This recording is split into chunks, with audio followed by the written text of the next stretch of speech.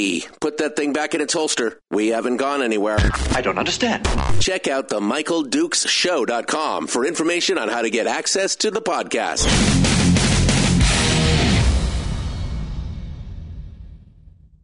The Michael Dukes Show. I have 2 guns, one for each of you.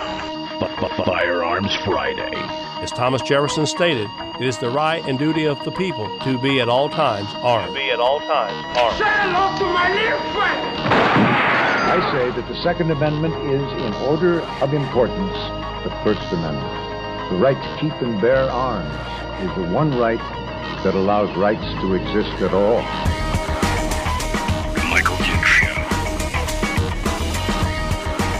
The right to keep and bear arms shall not be infringed. Not be infringed. Firearms. From my cold, dead hands. Friday. Here's my rifle, this is my gun, this is for fighting, it's for fun. Firearms Friday. Firearms Friday. Good morning and welcome to the program on this, well, it's a little brisk. 47 degrees this morning as I rolled out of the rack and got ready to jump into this, our favorite day of the week. A little cool, a little clear, but hopefully a nice sunny day today wherever you are here in the state of Alaska. I hope you enjoy it as the waning days of summer continue here. 18th of August. Ready to soak up as much as that vitamin D as we can here through the sunshine and everything else. We hope you guys are enjoying it and ready to go. All right, so Friday today, we got a lot of headlines to hit on today.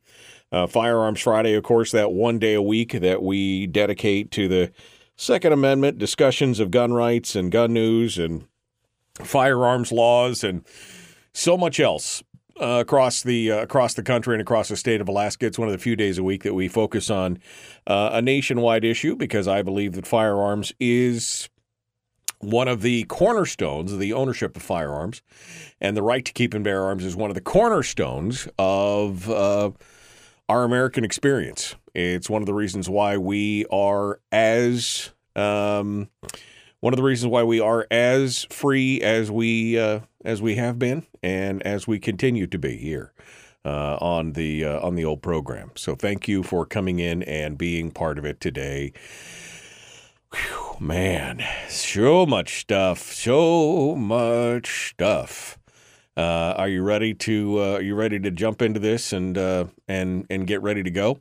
So today on the program, I was working on Jacob Sullum from Recent Magazine, but he was unable to come in with us today. He's got a couple of good articles that we're going to dive into here in just a little bit, talking about the gun laws across the country and specifically the latest issues with Hunter Biden, the president's son, who, of course, is facing, among other things, tax laws and some other plans as well, facing some gun charges that, ironically, would seem to put him at crossroads with some arbitrary gun laws that his dad supports.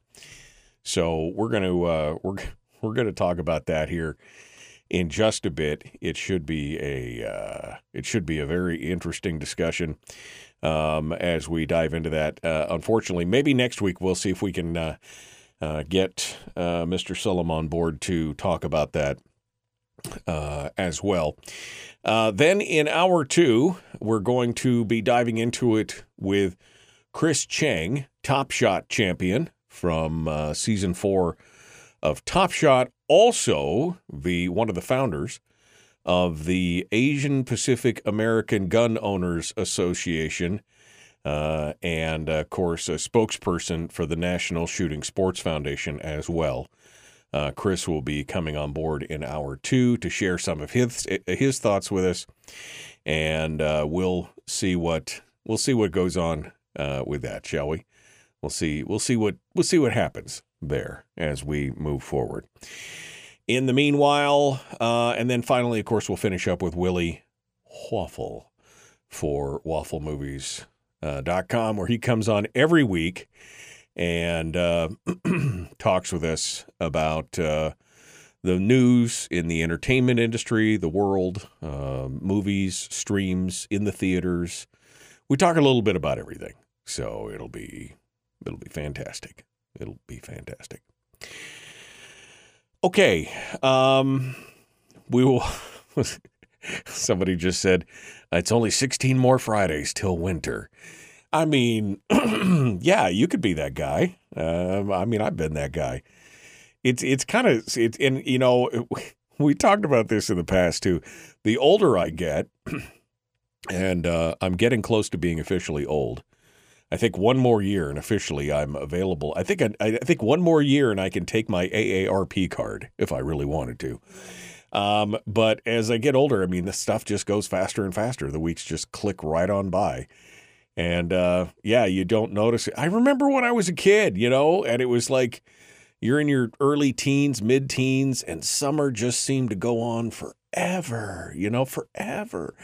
And now it's like blink and you miss it. That was summer. Have a nice day. Welcome back to winter. But there it is. It is what it is. And of course, some people love winter more than summer. You sick people. Because they want to go out and go snow machining or whatever and everything. I don't know. We're all good. All right. Also in hour one today, we're opening up the phone lines for gun Q&A. Gun Q&A all day. 319-527-3864. 319-527-3864 if you would like to sound off on anything related to firearms or guns, or you've got questions or things that you've been thinking about. Then we're ready to go, and we're doing. I'm already at AARP. I thought you had to be 55 to get into the AARP. Not that I that organization. Speaking of anti-gun, that organization is already problematic, to say the least. But yeah, I thought you had to be 55. I was just not quite there yet. I'm working on it, but not quite there yet. All right, so let's see. What do we got? Oh, phone lines. I said that. We get that. Willie Waffle, yes. Chris Cheng, yes. Okay, here we go. We're ready to dive into, take a look at all the different things that are going on around the country, around the world, and what's happening pretty much everywhere in regards to the Second Amendment and firearms and all that jazz. Let's go on and talk about it. So first things first, we're going to talk about what's going on with Hunter Biden in just a bit. But before we get that, I guess we should take a look at what's going on with the Muppet in charge there. Joe Biden, President Joe Biden, has been a stalwart defender of gun control for years. Now, luckily for the most part, he has any minor victories that he's achieved have subsequently been either reversed or sunsetted.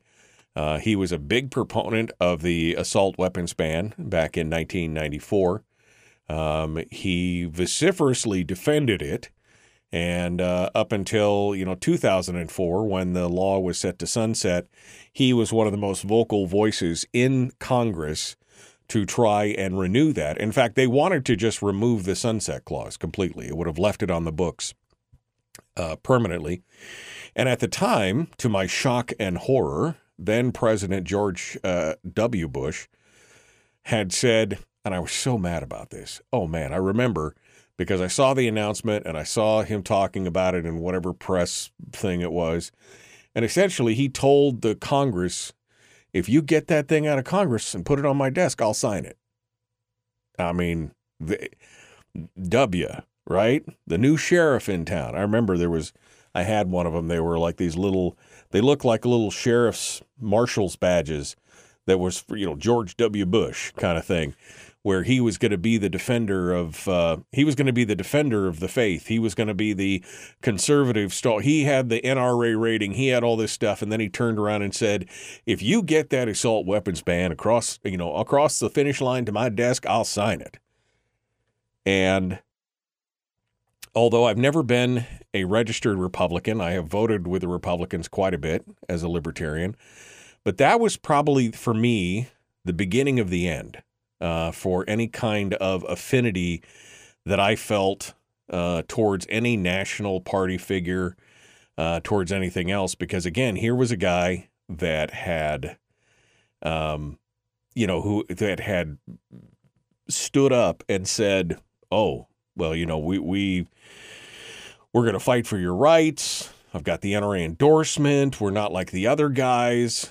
And I was already had a sinking suspicion based on the size and growth of government post 9/11 already, and watching what the fiscal policies of the Bush administration was doing. But that, for me, was like the final straw, was the assurity that if they got that assault weapons ban through Congress, that he would sign it. I just couldn't tell you how flabbergasted I was on it.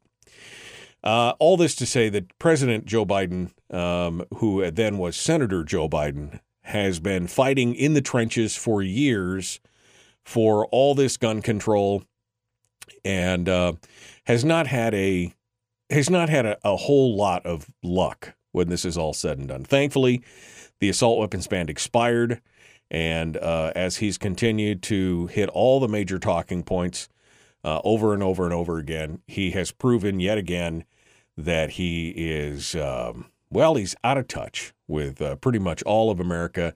But it looks like he is set to make this one of the cornerstones of his upcoming reelection campaign. Now, to me, that's good news and bad news. It's good news because historically, gun control has been a losing proposition as a campaign issue for most Democrats. As they push back on this and they've tried to make it a cornerstone or a centerpiece of some of their election campaigns, it has overwhelmingly not moved the needle for them. Contrary to the belief and based on all this polling that you keep hearing about, well, the majority of Americans support gun control. They support this. They support. Turns out that it's not as easy as that. Turns out that a lot of times people may not, one, be answering the questions correctly because they're afraid of authority and outing themselves in certain concerns in certain areas. We've talked about that recently, how even the researchers are complaining that people are not being truthful on polls and surveys regarding guns and gun laws and gun control. But the bottom line is that most Americans are not really interested in giving the government, more authority over their lives. And most recently, the fact that 4 million new Americans have jumped into the gun culture, jumped into the gun crowd that post-COVID, many of these new gun owners are women, minority, and Democrats, according to, again, all the statistics and numbers that are coming back from the National Shooting Sports Foundation. There's a huge influx of new gun users and gun owners who heretofore had bought the big lie, the big hook, line, and sinker, that it was easier to get a gun than it was to get a library book. And then they discovered that was not necessarily the case. And so I think it made a lot of them start questioning a lot of the commentary on gun control. But Joe Biden is going to try and make this, apparently, and from what a lot of the talking heads are saying, this is going to be one of the major issues that he attempts to push in the presidential election coming up. And I don't know if he's tacking more towards this because, again, he's seeing some of the push from some people like Gavin Newsom, who is also, who is, I think, making a lot of noise. We're going to talk about Gavin Newsom here in just a bit, the governor of California. I don't know if it's because he's forcing that movement or not, but we're going to have some discussions on that. And he is set right now, Biden is set right now to make some big sweeping changes again through executive order. And we're going to see how that rolls. We're going to see how that rolls. But I'm going to give you the full details on that here in just a moment. We'll continue that discussion. Then we'll talk a little bit about some other stuff and get into the discussion on Hunter Biden, his son, who now is facing off against some of those same gun laws that his father is so proud of. And so, you thought he was going to get a sweetheart deal. Turns out the sweetheart deal, not nearly as good as they thought it was, because they really had to try and loop the law around and twist it into a pretzel to make it happen. And some folks were just not having it. All right, we'll continue in just a moment. The Michael Duke Show, common sense, liberty-based, free-thinking radio.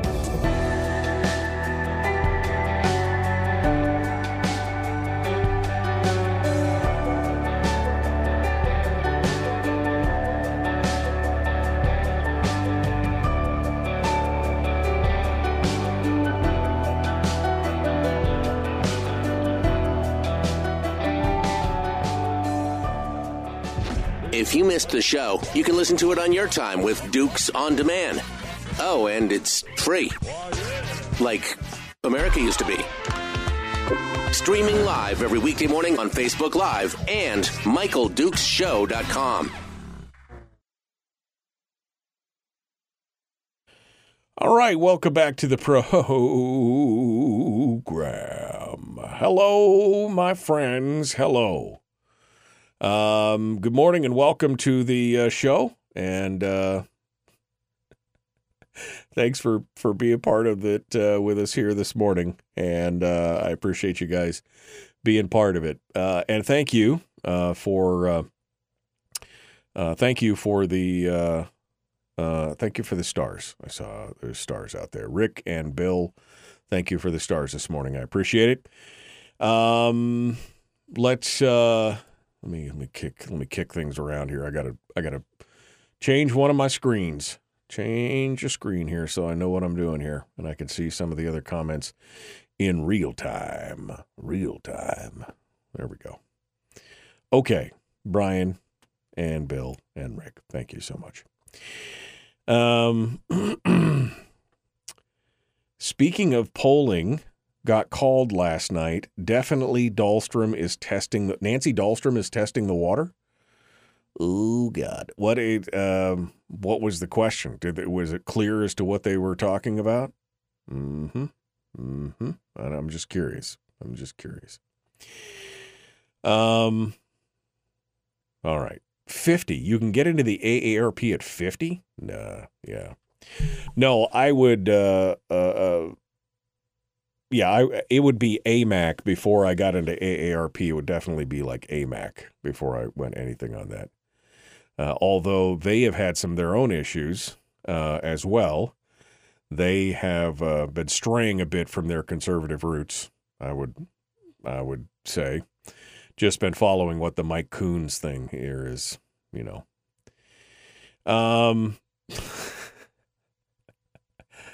Oh, man. Let's see. Governor Hair Gel. Yeah, that's Gavin Newsom, Governor Hair Gel. That guy is way too pretty. Way too pretty. The fair starts today, says Eskimo Libertarian, the Anchorage State Fair. The Alaska State Fair, in Anchorage. Yeah. Lots of Dahlstrom-centered questions and head-to-heads against Mary Peltola. Nancy Dahlstrom would be more of the same. I would really like to see Chris By come back in a Nick Begich situation. That's what I would like to say. I thought maybe you were going to thank all for the birthday wishes, but you're getting older and probably forget already. I thanked everybody. I thanked everybody on the stream. I typed it in the chat, and I'll say it again. Thank you for all the birthday wishes. It was great.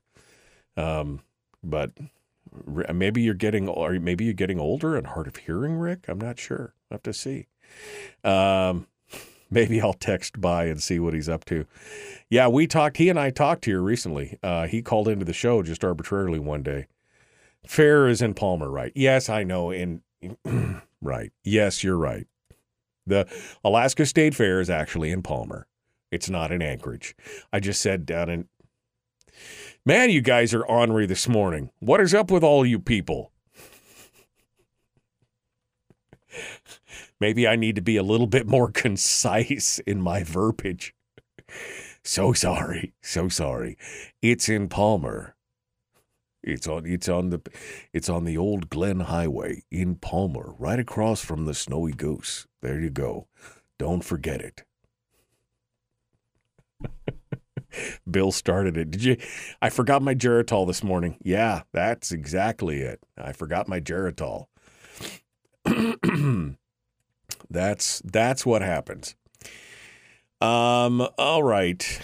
Kenneth says, so much of it is political theater. Nothing's going to happen to Joe for corruption, no impeachment, nothing's going to happen to Hunter. It's all a show for our entertainment. To which sometimes I feel that way, Ken. That's 100% true. Sometimes that's exactly how I feel, unfortunately. But we'll have to see. We'll have to see what comes out of this. As I get further into this, I think you'll see that maybe there's a possibility that it might be different. All right, here we go. Jumping back into it. The Michael Dukes Show. Common sense, liberty-based, free-thinking radio. Like and share, like and follow. Let's do this thing. Here we go.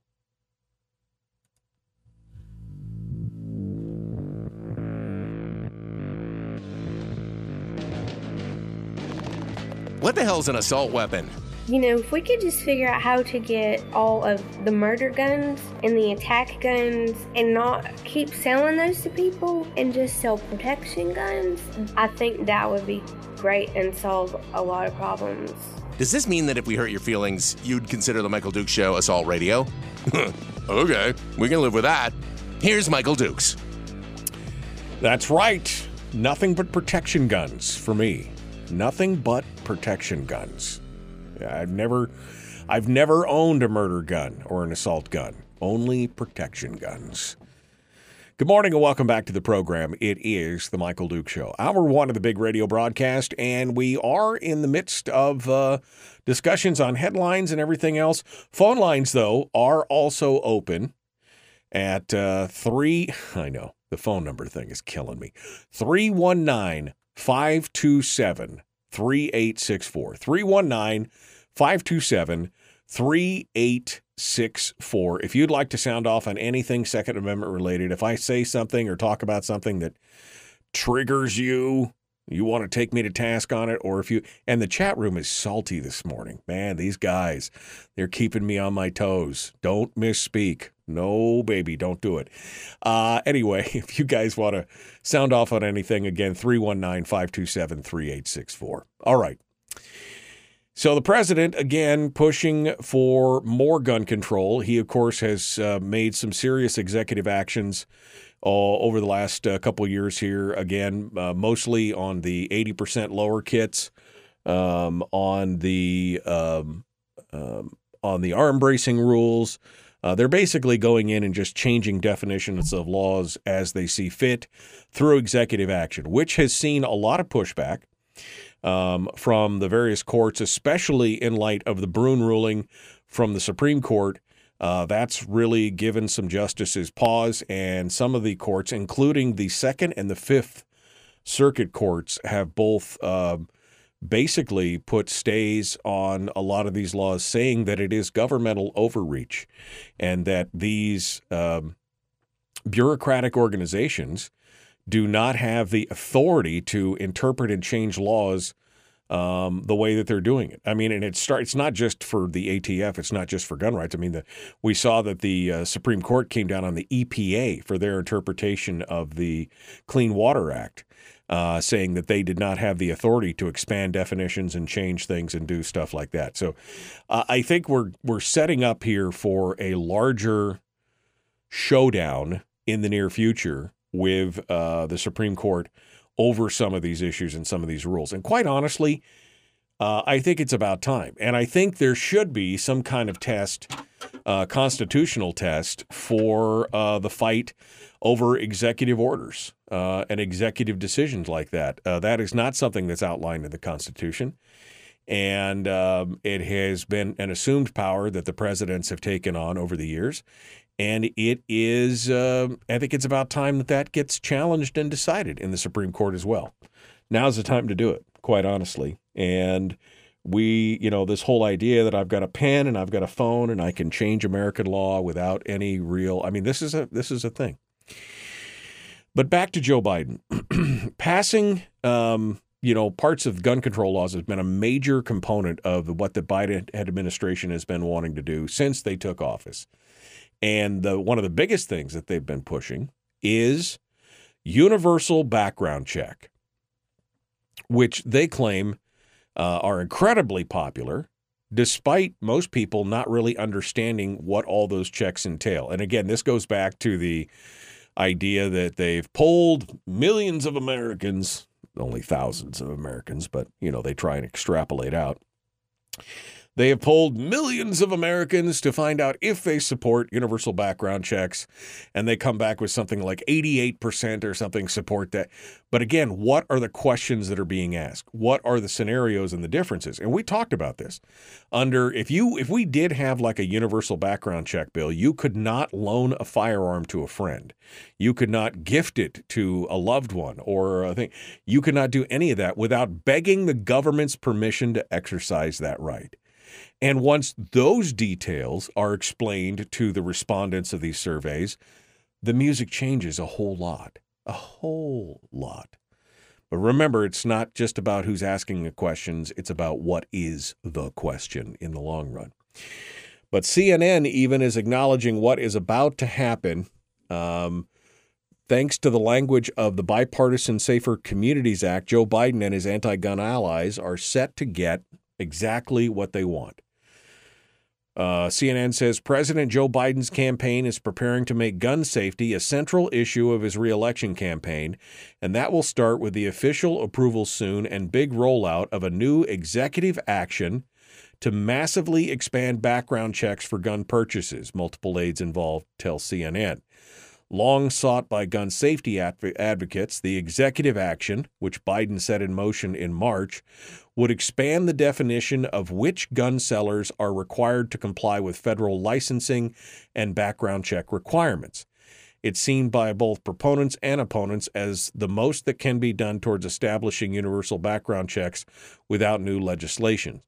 While it may be approved soon, White House aides are already planning a larger event to officially announce it, with the president going into the fall with more campaign-related events centered on guns likely as well. So the new definition, which is set up in the Bipartisan Safer Communities Act, the new definition of basically gun dealer, is basically anyone who makes a profit selling a gun. And of course, again, this all comes back to definitions, right? This is exactly what the Biden administration and other politicians have been hanging their hats on for years in various forms of law around the country, is how they can change or manipulate or fold, spindle, mutilate the definition of something. What is a firearm, right? At 80% now, a block of aluminum is considered a firearm, according to the new ATF regs and the new ATF rules. What is a rifle? What is a thing? Remember, a gun is not a gun, but a pistol is not a gun. But if you put it, these are the people that are making the laws. Remember that. Put a pistol on a brace, it turns into a gun. Makes it more, you can have a higher caliber weapon, a higher caliber bullet coming out of that gun. It's essentially turning it into a short barrel rifle, which has been a weapon of choice by a number of mass shooters. These are the people that are making your laws, right? Who are deciding this stuff.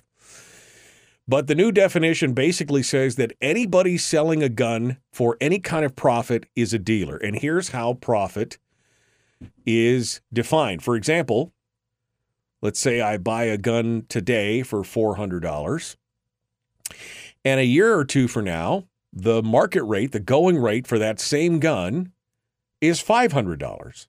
due to inflation and, what the market will bear and everything else. And that's an increase of $100. But is it a profit?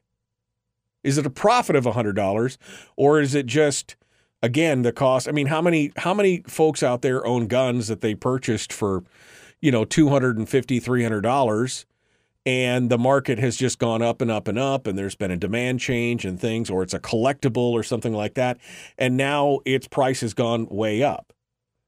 Maybe even not collectible. It's just all of the guns of that type are now a certain amount. So is that a profit? I mean, an argument could be made that the increase is due to inflation, but the question is whether the ATF will see it as a profit.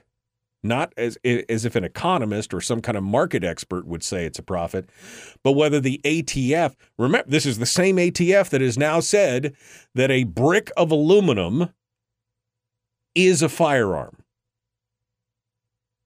This is exactly the same thing. Even if the ATF figures that the inflationary increase is not a profit, people are still going to run into problems because most people aren't going to figure out how much of any increase is due to inflation. They're not going to just do the math on it. So a lot of people who just don't want to be bothered by it will end up going through gun stores and likely try and avoid the hassle of dealing with the government and everything else. I mean, so do you just basically sell all your guns at a loss? I mean, and who's keeping track of that? If I buy a gun, how do they know how much I paid for it? If I buy it on the secondary market, how much do they know I paid for it? I mean, it is unenforceable in many ways. This law is unenforceable in that regard, unless you mandate that there's some kind of tracking of any purchase of a firearm, which again is problematic, and I won't be complying with that. So it's just sorry, it's none of your business, right? And yet there is some good news in this. There is some good news in this, in that loaning a firearm to a friend or a family member doesn't constitute making a profit. Gifting a gun to a friend or a family member is not making a profit, and then you would be exempt from those kind of requirements. So, I mean, there is like a little bit of a shiny side on this. But buying a new gun and selling it at a depreciated value is still exempt because it's pretty clear that there wasn't a profit. Although, again, with inflation being as much as it's been lately, the depreciated value could theoretically appear higher than the new price, though that's unlikely. I mean, this is very convoluted. And again, I think is a clear example of why the idea of executive authority and presidential executive orders needs to be challenged at the court level. And this kind of law and creation by fiat needs to stop. I think this needs to stop. This completely the founding fathers never envisioned the idea of an executive order. That was something that was glommed onto later on by other politicians, and it's just kind of been accepted.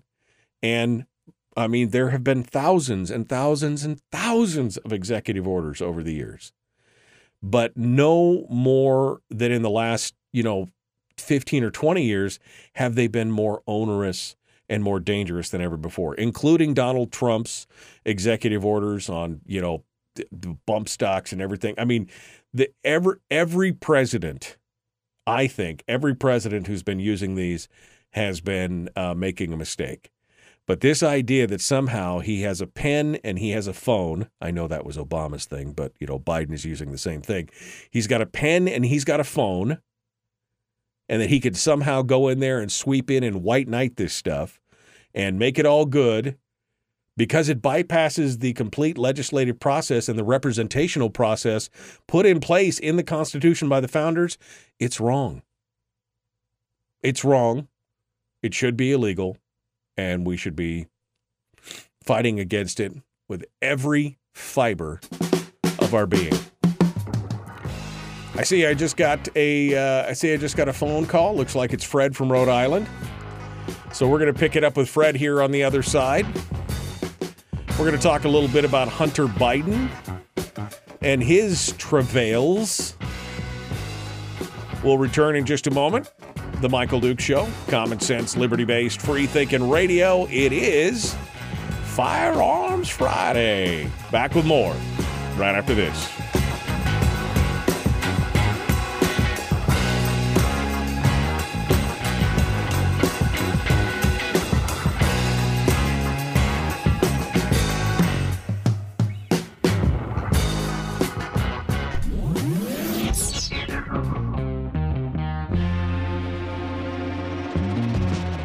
Running on 100% pure beard power. Oh, also some coffee.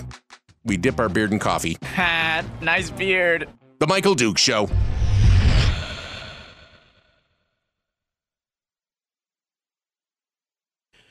All right. We're in the break right now. I believe this is Fred in Rhode Island. Let's double check. Good morning.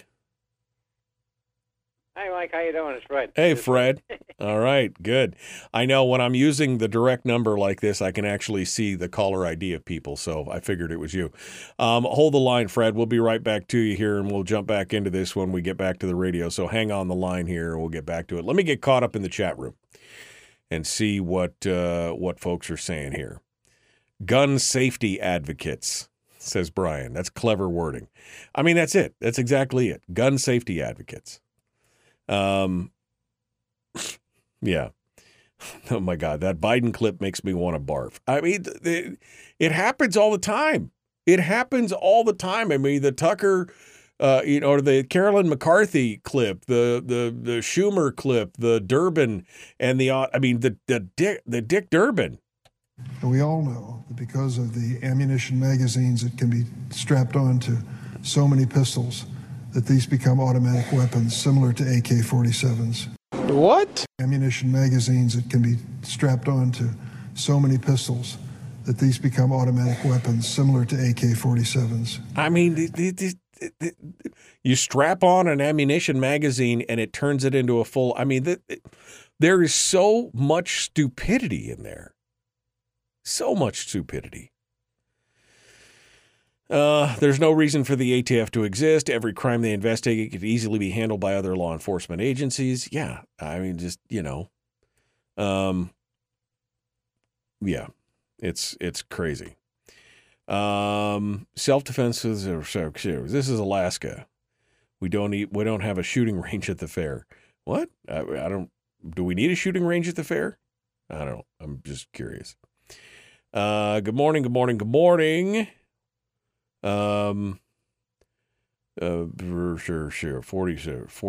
Connex. So if you give a friend a gun as a gift and he gives you money as a gift, we're all good, right? Asking for a friend.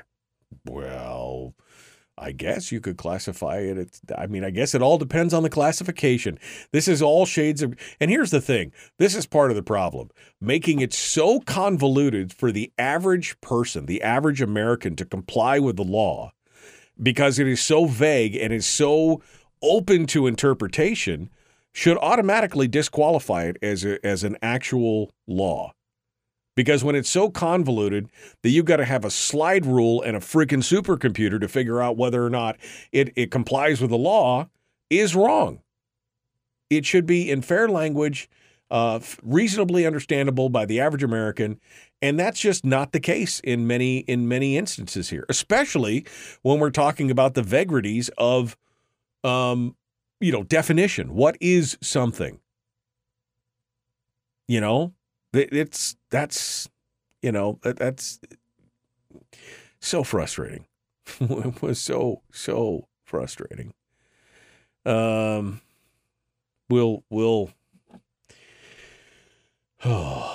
see what goes on here. All right. That's weird. I was looking at the young ones. Bill Brock, maybe for the young ones. Shooting competitions. Yeah. I know Facebook is, man. I know that Facebook makes up the majority of the viewership of the broadcast when I'm simulcasting the radio show here on Facebook, YouTube, and Twitch. And I know that Facebook makes up the majority of the broadcast, probably about 2/3 of the broadcast viewers that are watching the show right now. But, man, I got to tell you, Facebook has got some stuff. I mean, these things where they take it out of context. They take things out of context, and then they say, if you get a warning or something, they unpublished a page that I was in charge of here recently. The page had nothing but basically weather updates, police updates about road closures and things like that. And all of a sudden, it's like, we've unpublished your page because you're violating community standards. No warning, no nothing else. Just and try and find somebody to talk to get somebody to respond to you. It's just and a lot of this is being done by algorithms or computers. Rick posted something about being no shooting ranges at the fair, that we could use a shooting range there for young ones for competition. And he said, maybe for young ones. And then Bill says, that's weird. I was looking right at your comment you made about the young ones and it suddenly disappeared. And is it because, I could see it because it's sent to another chat widget for me, so it didn't get pulled for me. But it's just weird that they've got these algorithms out there that are essentially in real time moderating your speech and pulling it back. When that was an innocuous comment. I made a comment about somebody had a video of a spider in a car that was running around, and the gal she got out and ran out and she was all freaked out. It's a funny video. And I said, now we have to burn the car. And I got flagged for it. Why? Because there's some computer algorithm that says that's what it is. It's insane.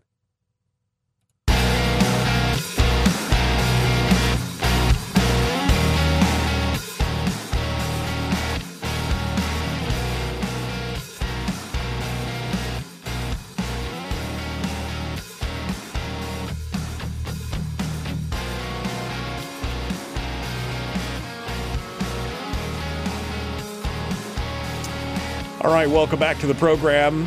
It is Firearms Friday. Chance to sound off an issue. We've been talking about the president and this new universal background check law he's trying to enact by executive action and some of the challenges and problems with it. I think it'll be nearly impossible to implement and enforce, but we'll see what happens. Meanwhile, Fred is over in Rhode Island. He listens every week to Firearms Friday on the interwebs, and he calls in to share his thoughts with us. Let's go over to him now. Good morning, Fred. How's life in sunny RI today? Not so sunny. We just had big tornadoes and thunderstorms go through earlier, but it happens from time to time. You bet. You bet. So what's anyway? Make a long story short, this whole thing with Biden and his background checks. I see that as a pure violation of commerce. Interstate commerce and just regular commerce laws in general, and your rights in general. What business does he have to sit there and tell you what you can and can't do, what you can and can't sell, based on whether or not you make a profit or not? Now, you don't have to be a car dealer to sit there and buy and sell cars. Now, I will say, in all fairness, if you do sell a firearm, it should go through a background check to the receiver just to make sure that they're not a prohibited person or someone who should not be owning a firearm. May be under indictment or something. But should that be a government mandate? If that's a choice, here's the thing, Fred. You can do that right now. You could say, I want to sell this gun, pistol, rifle, shotgun, whatever it is. You could say that to somebody, and you tell them, we're going to do this through a gun dealer. And you pay the gun dealer his fee for doing the NICS check, and it goes through. That could be done right now. Does it have to have a government mandate? Should it be a law? Or should that be, if you feel that that's important, do you feel that people should just have the choice to do that? Well, I think there should be some type of check just to make sure that the person is a legitimate recipient of the firearm. Because, if you know the person, that's one thing. But, just if you don't know the person, obviously, you'd be crazy to sell it to someone you don't know without doing a background check. Because, they turn around and they utilize that thing in some crime or some dastardly deed, and the next thing you know, it's going to come back on you. Well, should the same thing then be? That's the problem here is that, you may not know somebody, but you sell stuff to people all the time that you don't know. Should everything, potentially dangerous stuff, you have a yard sale, you're selling a chainsaw and something else, should all that have to go through a background check? Because you don't know if they're going to randomly go Texas Chainsaw Massacre on somebody. Should you have to do that as well? Well, no, from that standpoint, you make a point. However, firearms are a little bit different. You're not buying a pair of shoes here. You're buying something that could potentially designed to be used as a weapon. Could be used as a weapon. Doesn't have to be used as a weapon, but it could be used as a weapon. Has all that potential, like anything else, like a lawnmower, a hammer, or anything else. However, due to the fact that it is what it is, it should clear. I think it should clear. As far as like interfering with the sale itself, I think Biden is. I don't know where he gets his information from, but the man is definitely he's definitely snipping up the wrong tree here, because it doesn't make a difference whether you make a profit or not. That's your business. That's your business, and that's your right under commerce laws. He has no business interfering in that. Absolutely not. He's doing nothing but stomping on the deplorables. That's all this is. He's just one more way to poke the deplorable in the eye and sit there and say, well, okay, see how wonderful we are. We keep all these dastardly Bible-thumping, gun-toting yahoos in line by dumping on them all the time. Well, that's part, and that's that's part of the whole politician's disease. If we know better than you how you should live your life, that's part of that whole disease there. But Fred, I got to disagree with you. I got to disagree with you on the background check thing. I don't know. Have you ever sold a gun to somebody have you ever sold a gun to somebody without going through a background check? Have you ever done that before? Never, absolutely okay. Never. Yeah, see, because I've done that in the past. I've bought and sold guns over the years, traded, sometimes with people I know, sometimes with people I don't know. But, you get a feel for it. And, of course, when I sell a firearm, I always make sure to get a bill of sale, and I always get a photo ID and get a picture of it with the bill of sale so that I know, who I sold it to and everything else. And I have stopped a sale in the past because I got a feeling from somebody like this person was maybe up to no good, and I decided to change it.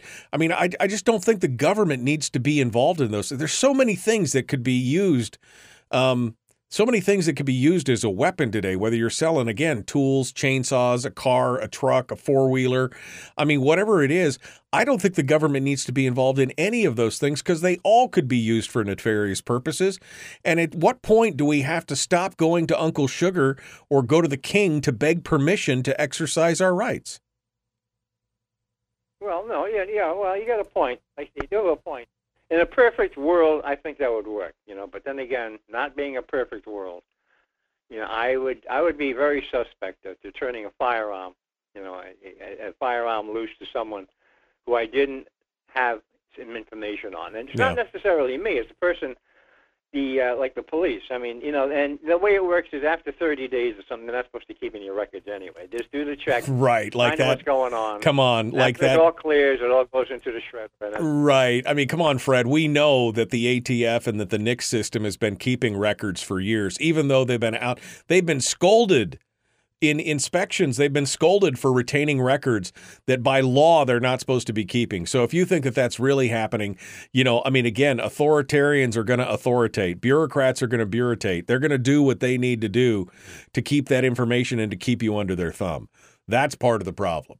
But, you and I agree that the president doesn't have any right to do this and shouldn't be pushing this. And again, that's why I'm saying that these executive orders need to be eventually challenged by the Supreme Court, hopefully sooner rather than later on that. Final thoughts, Fred. I got to let you go. Well, it's funny. Take care, Mike. All right. Thanks so much. I appreciate you calling in. Mike is on the phone. Let's go over here and see what he has to say. Good morning, sir. Where are you calling from? Hello? Homer. Good morning, Mike. What's on your mind? I'm from California. I'm calling from Homer because I'm up here visiting. Mm-hmm. And here's a issue. As goes California, so goes the nation. Right. So watch what California is doing on the guns. And the other thing is, when you define profit, it's they're changing the rules on profit with the IRS. What used to be a step up in basis no longer is going to be.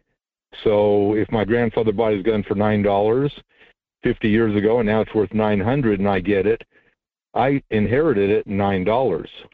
This is a huge change, and now you would just explain to me how they're going to use that IRS rule to change the rules for the ATF. Yeah.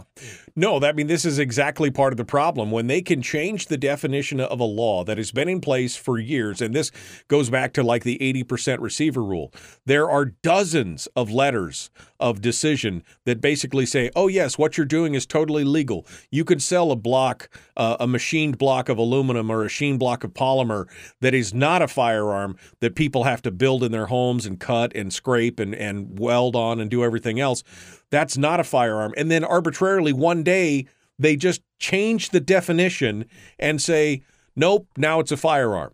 That is dangerous. That is a dangerous precedent to set, not just in the firearms community, but in everything else. Like you said, changing the definition of profit in a tax law. What are the implications of that? And does the average American citizen even understand what the ramifications of that are? No, that law is going to kill people, literally, because, if your parents bought a house for $50,000 and you inherited it $300, you're going to pay tax on that when you go to sell it. So it's all working together. And then they can say, okay, well, now it'll apply to guns. So now all of a sudden it's a profit on a gun and a profit on everything you have. And they're going to start taxing that. Well, and I agree with you, Mike, that, California is a cautionary tale because we've seen all these things going through California, all these ridiculous gun laws. We've seen a registration. Remember, they wanted, you can keep your assault rifle, but you've got to register it. And then later on, they went back and they said, well, we've changed our minds now. And now that you've registered them, we know who has them. And they go back and they say, either got to get rid of them or we're coming to collect them. The registration always leads to confiscation. That is what the whole thing is about, because that is the nature of government, bureaucracy, and authoritarianism. We have to remember that Joe Biden was in the White House when the Fast and Furious program went through. Yep. And automatic military-grade weapons were given to drug cartels, but I can't have the same thing to defend myself. Yeah. No, the Gunwalker scandal, Fast and Furious, is just another example of why it's do as I say, not as I do, and it's a horrific, horrific thing. Mike, hold the line for a second. Folks, we're coming up on the top of the hour. We got to go. The Michael Duke Show. Common sense, liberty-based, free-thinking radio. Hour 2 is dead ahead. We'll be back with more right after this.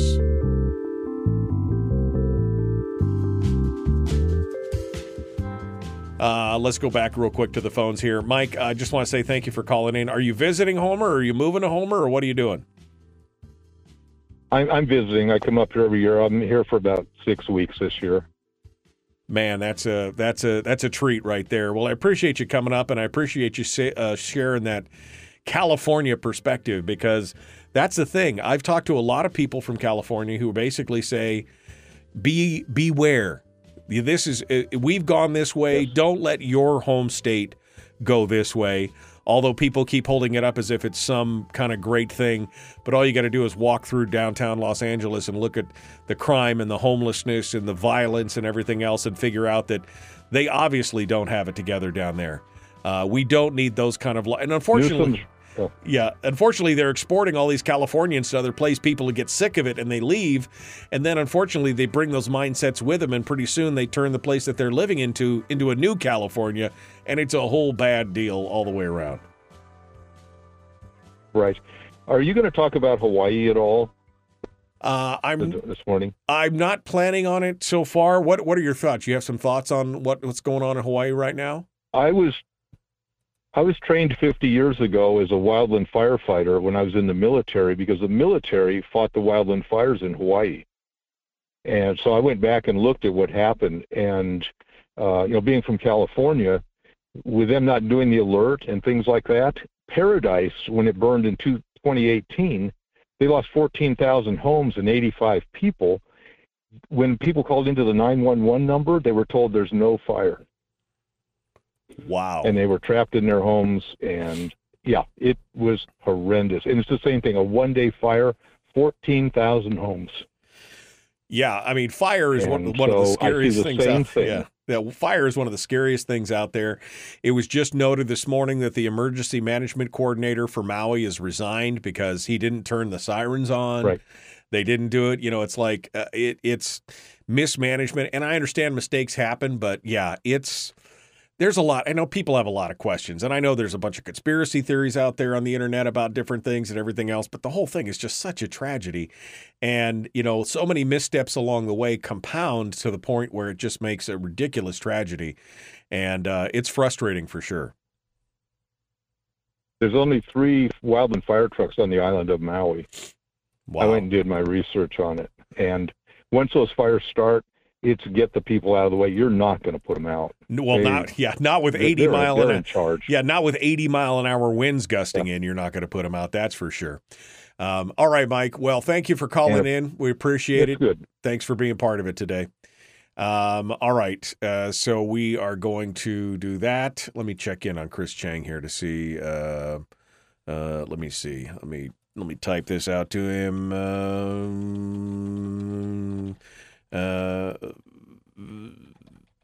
Okay, there we go. Let me go back to the comment sections and see what you guys have to say. Let's see. It's quite Orwellian, says Brian. Only the pigs are permitted to interpret the law. That's just true. I mean, only the animals, you know, some animals are more important than others and more equal than others. Only they are allowed to do that.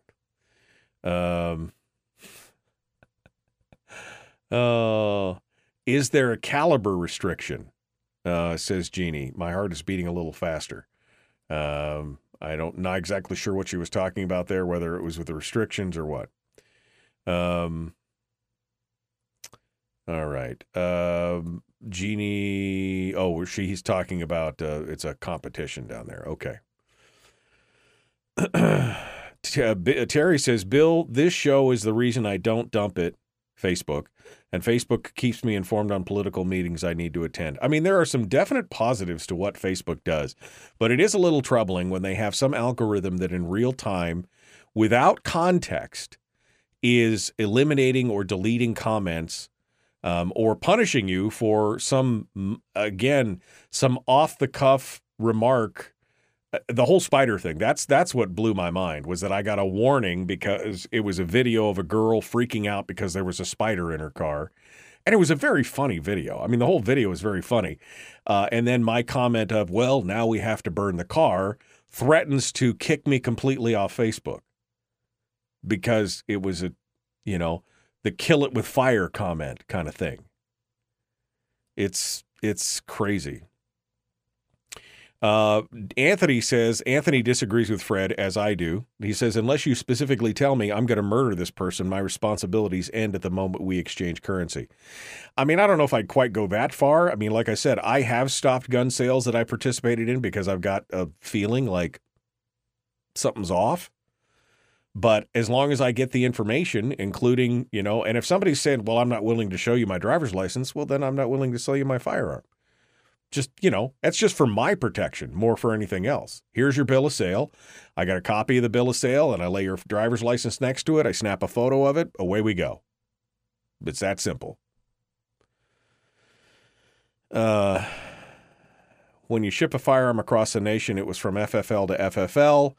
My FFL transfer fee was kind of high, $100. That's pretty standard right now. And that's the thing. You're adding to the cost of exercising a right at the same time.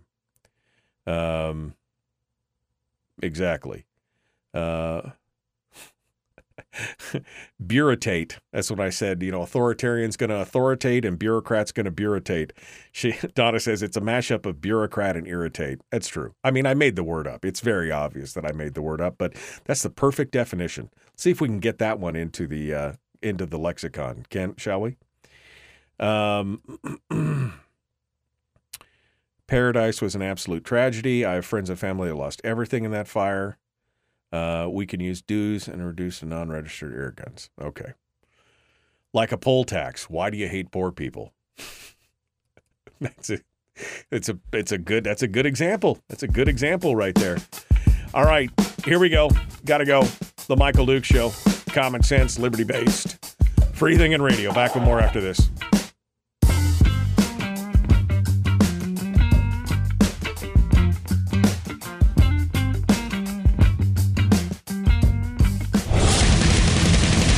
Whoa, buddy. Put that thing back in its holster. We haven't gone anywhere. I don't understand. Check out the MichaelDukesShow.com for information on how to get access to the podcast. The Michael Duke Show. I have 2 guns, one for each of you. Firearms Friday. As Thomas Jefferson stated, it is the right and duty of the people to be at all times armed. Say hello to my little friend. I say that the Second Amendment is, in order of importance, the First Amendment. The right to keep and bear arms is the one right that allows rights to exist at all. The Michael Duke Show. The right to keep and bear arms shall not be infringed. Not be infringed. Firearms. From my cold, dead hands. Friday. Here's my rifle, this is my gun, this is for fighting, this is for fun. Firearms Friday. Firearms Friday. Welcome back to the program. It is your chance to sound off on issues of a 2A nature right here on the Michael Duke Show, broadcasting live across the state of Alaska on this, your favorite radio station and or FM translator. Welcome back, Fairbanks, by the way. Fairbanks, they got some of that equipment stuff figured out, and we're back on the air in Fairbanks. We missed a couple days this week because of equipment failure. But we welcome you back to the program. Thank you for coming on board and joining us. Also broadcasting live around the world at MichaelDukesShow.com on the internet. Just go there to MichaelDukesShow.com to pick up the audio-only live stream to get access and figure out the links to the podcast. And, of course, to find all the links to our social media sites where we simulcast the radio show every day on Facebook, YouTube, and Twitch. So thanks for coming in and joining us. Hour 2 of the big radio broadcast. We're going to be joined in just a few minutes by Chris Cheng, Top Shot champion from Season 4 of Top Shot on the History Channel. Also, one of the founders of the Asian American Pacific Gun Owners Association. It should be a good discussion today.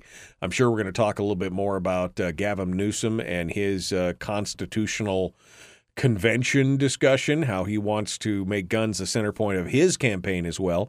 Probably one of the reasons why Biden is pivoting harder towards guns, even though overall it's a loser proposition for almost every political race or contest that has been run on that.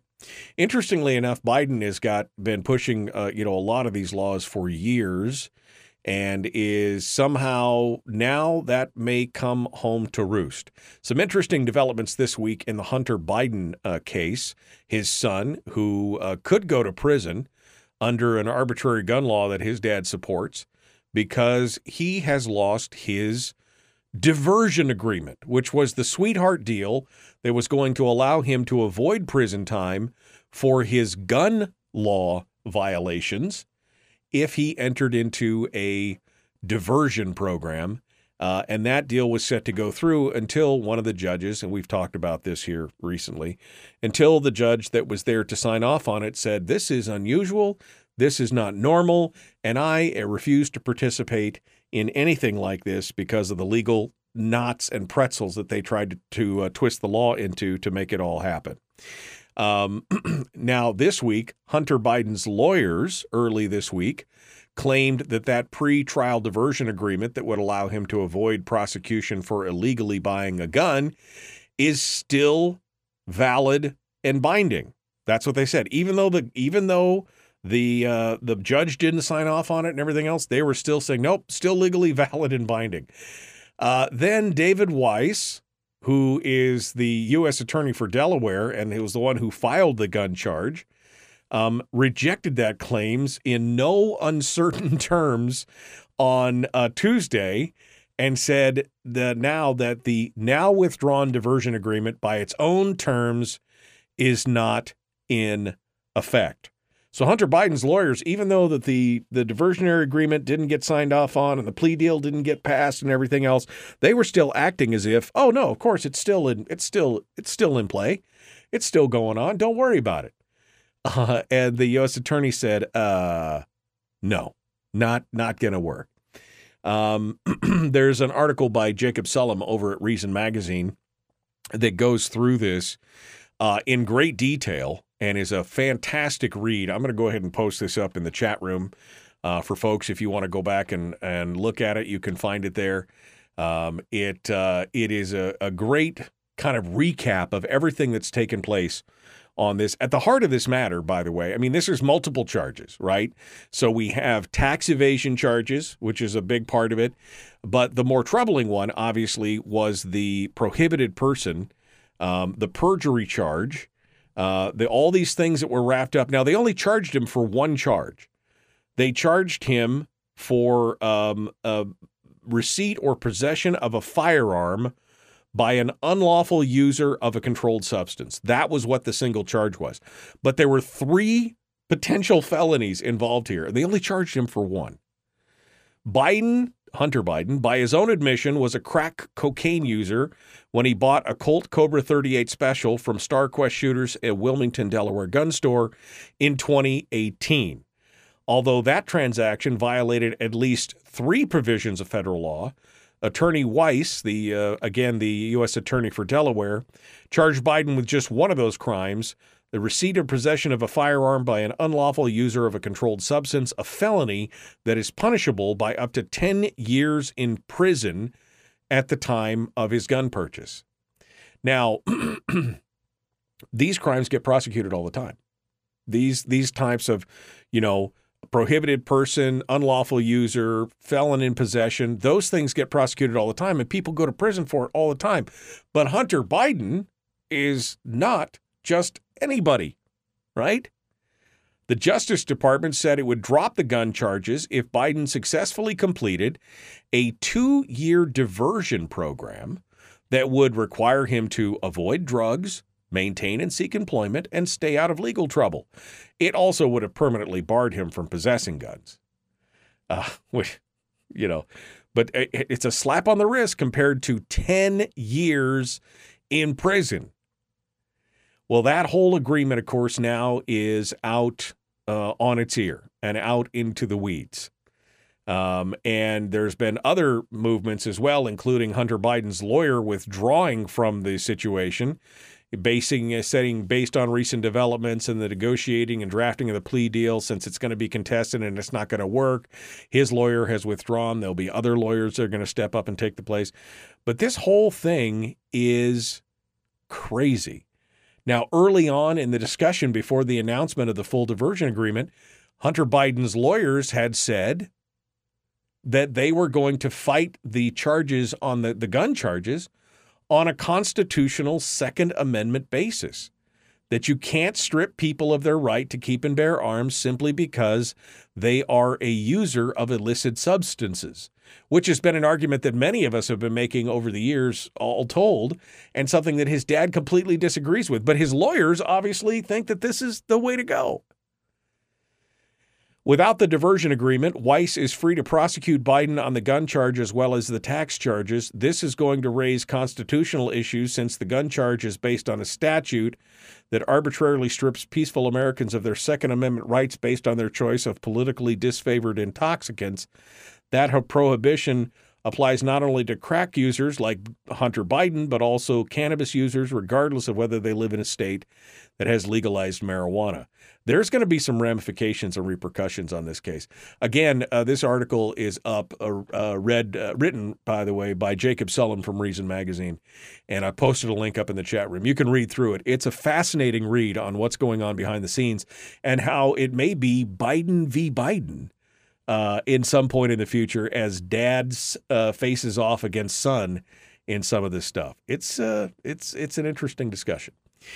All right, time to change gears a little bit here. We got a few minutes before we got to go to break, and I see now in the green room we're being joined by one of my favorite people in the gun community, Top Shot Chris Cheng. Season 4 champion of Top Shot, spokesperson for the National Shooting Sports Foundation, one of the founders of the Asian Pacific American Gun Owners Association. God, there it is. Did I get it right?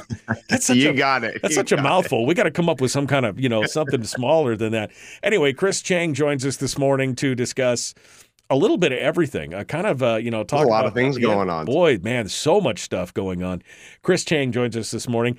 How are you doing, my friend? What's going on? What's the latest in Chris Cheng's world? Yeah, well, there's some exciting new products, firearms safety products coming out. Some getting a little involved with helping a particular product. I guess I'll just say the name. It's called Go Safe. It is a brand new take on firearms safety and security, and basically it uses a pistol magazine that can lock and unlock both the magazine and the firearm. So you can put this Go Safe magazine into your Glock, or your SIG or your M&P, and use a key to lock or unlock the firearm. So it's a really smooth solution. Yeah, check it out if anyone's interested. So it's called the Ghost Safe. Go. Okay. I was just going to say. No ghost. Go Safe. No ghost. A Go Safe. Okay. Go Safe. I was thinking that's kind of a coincidence, but no. So basically, it's a magazine that goes into that basically renders the pistol inert until the magazine is removed. Is that the plan here? Exactly. And there's two different versions. Either basically a magazine block that's just a hunk of plastic and metal, or you can actually have a fully functional 10-round magazine that has, live ammunition, and then you can also lock or unlock the Go Safe magazine. And so it's, like I said, it's a brand new, very innovative way of approaching firearm safety. And, for a lot of people, this might be a great solution for them. And really at a big picture, it's so important for us to have options, right, for firearm safety at a variety of price points and to accommodate a variety of lifestyles, whether it's home defense, concealed carry. And so the Go Safe, I think, is a really, really fantastic product that, should be considered when someone's thinking about firearm safety and security. Yeah, no, I mean, that's I'd never considered that. And that is definitely an interesting way to go about it. And it's always a challenge when you think about how do I secure my firearm while still making it readily available for self-defense and home defense. And I've seen everything from the biometric, little biometric pop-open safes to the single, or multiple touch button ones to a combination to a key lock and everything else. And it's always a challenge to try and figure out which one's going to fit you. So more choices is always better than fewer choices as far as that goes. Indeed. Yeah. Indeed. So, we see Gavin Newsom is still making the news. You and I talked about this briefly last month, but I thought maybe this would lose a little steam, but it turns out, no, that they're kind of going all in on this whole thing. But even some of the anti-gun crowd is voicing concerns over Gavin Newsom's push for a constitutional convention for what he's calling the right to safety, where he's suggesting that there be a constitutional convention for the U.S. Constitution to basically negate and regulate firearms, specifically what they call assault weapons, out of the Constitution. But there's some dangers there for folks on both the left and the right on this. What are you hearing in California about this? Is this just more ploy? Or are you seeing some of the kind of the left crowd also being a little fearful of what happens if you get a bunch of conservatives in a room with them that want to make some changes to the Constitution as well?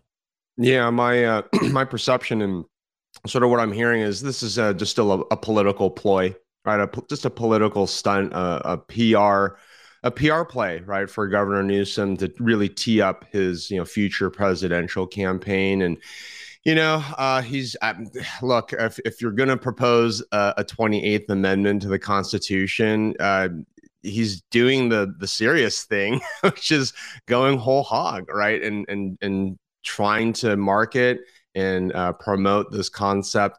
It's not going to get anywhere, though, and there's just I'm not seeing any real groundswell of support. Here in California, it just seems like, this is maybe one of Governor Newsom's little pet projects that, if he's going to get any traction, he's got to have the support of the anti-gun crowd. I've not seen anti-gun organizations rally around Governor Newsom and this idea of a gun control 28th Amendment. So it seems dead on arrival, but of course, hey, anything could change.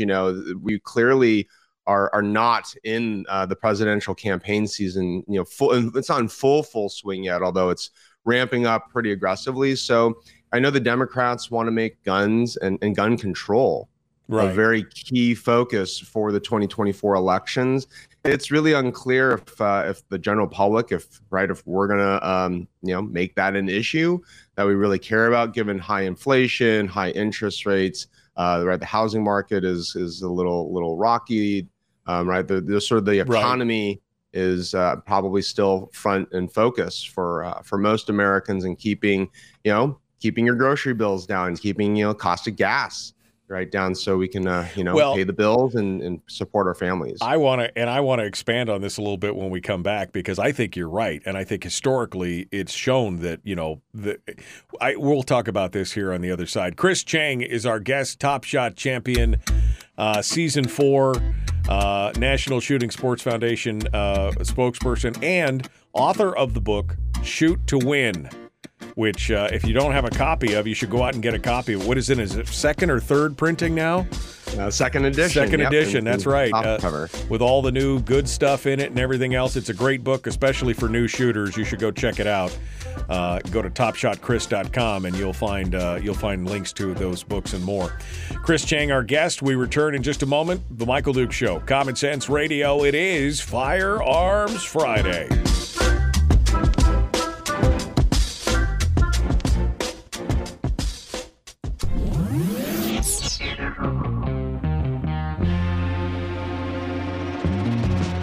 Running on 100% pure beard power. Oh, also some coffee. We dip our beard in coffee. Ha, nice beard. The Michael Duke Show. We're going to have to lend Chris Cheng a little beard power there. It says get him a little. And wow, dipping your beard in coffee. Oh, oof, that is. I save it for later. It's just we call it the flavor saver. That's what we call it. My soup strainer, my flavor saver. My wife laughs. She goes, "You got a little bit of," and I'm like, "I'm saving that for later." That's. It's the running joke. People with beards. I mean, it's hard to have a beard sometimes. You gotta do it. But it's my superpower, right? It's like my Achilles tendon. That's what it's all, it's just keeps me going.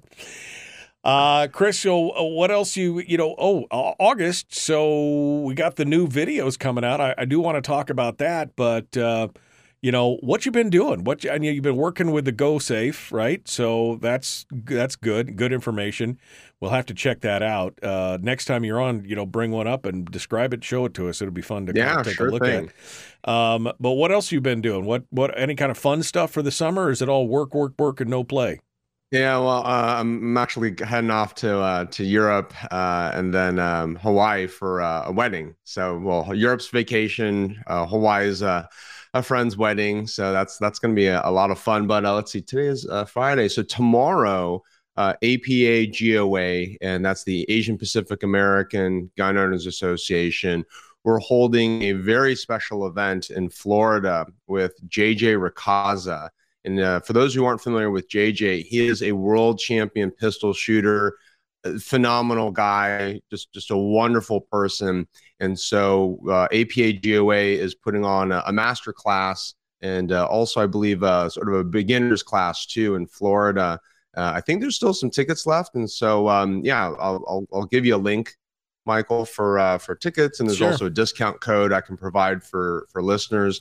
And if you are in the Florida area and want to go get some instruction from a world-class pistol shooter, JJ Ricazza, tomorrow, Saturday, APA GOA is hosting a really great event. Well, that sounds like fun. I know there's a few people who listen in Florida. I don't know if they listen in real time or not, but we'll post the links up when Chris gets them to the chat room, and we can share that with you folks and do all that as well.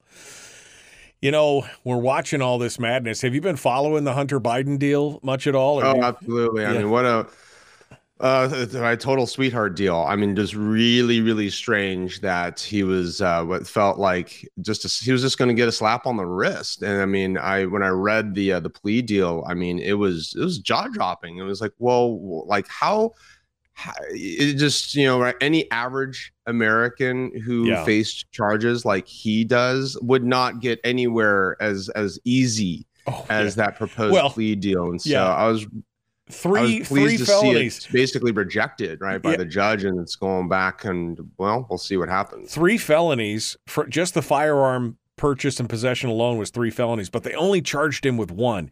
Everybody else, they throw every charge at you they can get, so that when it comes time to plea down, they'll hit you with 38 charges, and so they can plea down 6 or 8 or 10 of them and still put you in jail for years and years and years. It's insane. And the fact that they put all this, the language of it, which would normally be in the plea deal, but instead they put it in the diversionary agreement, and then they put in a clause that basically said he couldn't be prosecuted for any other crimes that were separate from this proceedings. The judge was like, "What? No, I'm not signing off." And thank God for her, because I mean, it could have been just an easy rubber stamp for some judge, but she's like, this thing. Again, preventing him from being prosecuted for other crimes that haven't come forward yet. What a blanket deal. If that's not a sweetheart deal, that's the definition of a sweetheart deal right there. Yeah, and and then unfortunately touches upon the concept of corruption, right? It's like, what is going on, right? How did two sides, come to that kind of an agreement, right? And they had the confidence to put that in front of a judge. It just sort of the optics are terrible. It smells rotten. The whole Hunter Biden thing is unfortunately a big distraction and a huge albatross around the president's neck. And clearly, Hunter Biden is major liability. I mean, major liability for the president's reelection campaign. And and also, we got to jump back. Hold on, we got to jump back. Here we go. The Michael Dukes Show.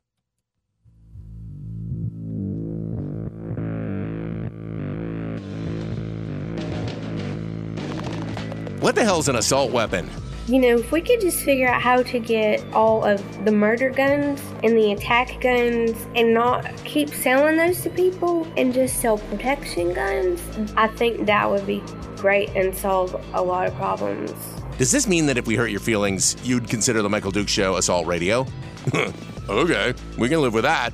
Here's Michael Dukes. That's right. Nothing but protection guns in my house. I'm sure Chris Cheng has no murder guns in your house, right, Chris? Exactly. I only have the protection guns. That's exactly right. I specifically asked for, I'm sorry, sir, this is not what I asked for. I do not want this murder gun. I only want the protection guns, okay? Just keep the rest of them to yourself. The protection guns might cost a little more, but right, the premium is worth it. That's what they should put up a sign that says, we only sell protection guns, therefore there's a slight premium here. We could sell you the murder guns, but they're cheap. It's so ridiculous sometimes. Chris, before we went to break, we were talking about the elections coming up and how Gavin Newsom seems to be really trying to raise his visibility because, let's face it, Joe Biden is not that popular. Even amongst his own party, he has got a very low popularity. The guy is it's kind of spooky to watch him because he again seems like he's kind of bumbling around. And I think a lot of Democrats are feeling that. So I think Gavin Newsom is trying to raise his visibility as a potential candidate for the presidency. And he's made this whole gun control thing a cornerstone with this proposal for a 28th Amendment to the U.S. Constitution. And now we're seeing Biden pivot back towards this with more executive orders and more things. And of course, now we're talking about this universal background check from the Bipartisan Safer Communities Act and all these other kind of things. And as you said earlier, they're trying to make this gun control kind of a cornerstone or maybe even a centerpiece of a lot of their policies and a lot of their campaigning for president, which to me is actually okay because historically gun control has been way down on the list of what's important for many people, right? I mean, you were saying it earlier. They're worried about their jobs, about paying for their food, about paying for their rent and their mortgage and all this other kind of stuff. So what are your thoughts on turning gun control into a centerpiece of a campaign, even though all the polls and the talking heads all say it's a super important issue? Do the American people feel that way in your mind? Well, I think it's one thing to, look at a poll, right, which is sort of, right, it's always a snapshot in time. And, right, if you put an issue in front of in a poll, of course, people are probably going to think that the issue is a little more important than maybe it really is in real life compared to the day-to-day realities of paying the bills. You've got to buy groceries, you got to pay gas, you got to get clothes for your kids and for yourself. And so I think making gun control a centerpiece or even a cornerstone for the presidential campaign is a big misstep, because it's going to seem like the Democrats are out of touch, right? And that they're talking about, yes, of course, I mean, like, we all want to have safer communities, right, and reduce, gun violence, but that is often it comes second to the economy, to job security, to being able to afford, health insurance and all, and food and gas. So, like you, I'm okay if the Democrats make gun control a central focus for the campaign, because they're going to lose on it. Right. Right. It's not a winning issue for them. And I think Democrats are good to be wary of Governor Newsom and his push for this gun control 28th Amendment, because I don't think it's not a winning strategy, right? It's not going to happen. It's not going to benefit the Democrats. But of course, they're going to self-sabotage, right? They can't help themselves. And they always want to talk about gun control. Right. And right. We're going to see gun sales go through the roof like we normally do, if we actually see any traction on this 28th Amendment. And, one thing that we've seen over the past decade or so is a lot of gun owners are paying attention, right? They're paying attention to what's happening to gun control proposals in their state and at the federal level. Right. And there's more gun owners, right? There were 14 million new gun owners with the pandemic, and many of them are going to vote, for the Second Amendment. Well, that's what kills me, is that you look at all the new gun owners that have happened, especially since the pandemic, and they're saying, 8 million of those are minorities, women, and progressives, Democrats, right? I mean, so there's a huge chunk of that. So do they really think that by bringing this gun control, and a lot of them were shocked that it wasn't as easy to get a gun as, it's easier to get a gun than it is to get a library book kind of thing. And they found out that was not true. So does this really play into those people? Are they just not accounting for the 8 million new gun owners who are in their camp, who are saying, whoa, wait a second, I'm not interested in you regulating this right more? Yeah, a blind spot for the Democrats is blindly assuming that minorities and even progressives will continue to vote for the Democrats when it comes to your personal security, right, and safety. Owning a gun, right, it is one thing that just changes your perspective and your paradigm. And for a lot of minorities and progressives who in the past used to think that, Democrats will keep us safe. No, right? They're realizing, the Democrats are, and there's this whole anti-law enforcement, right, campaign that a lot of Democrats, they jump on. And so a lot of Democrats are saying, well, wait, I actually don't think that my party, the Democratic Party is keeping me safe. Therefore, I need to purchase a firearm.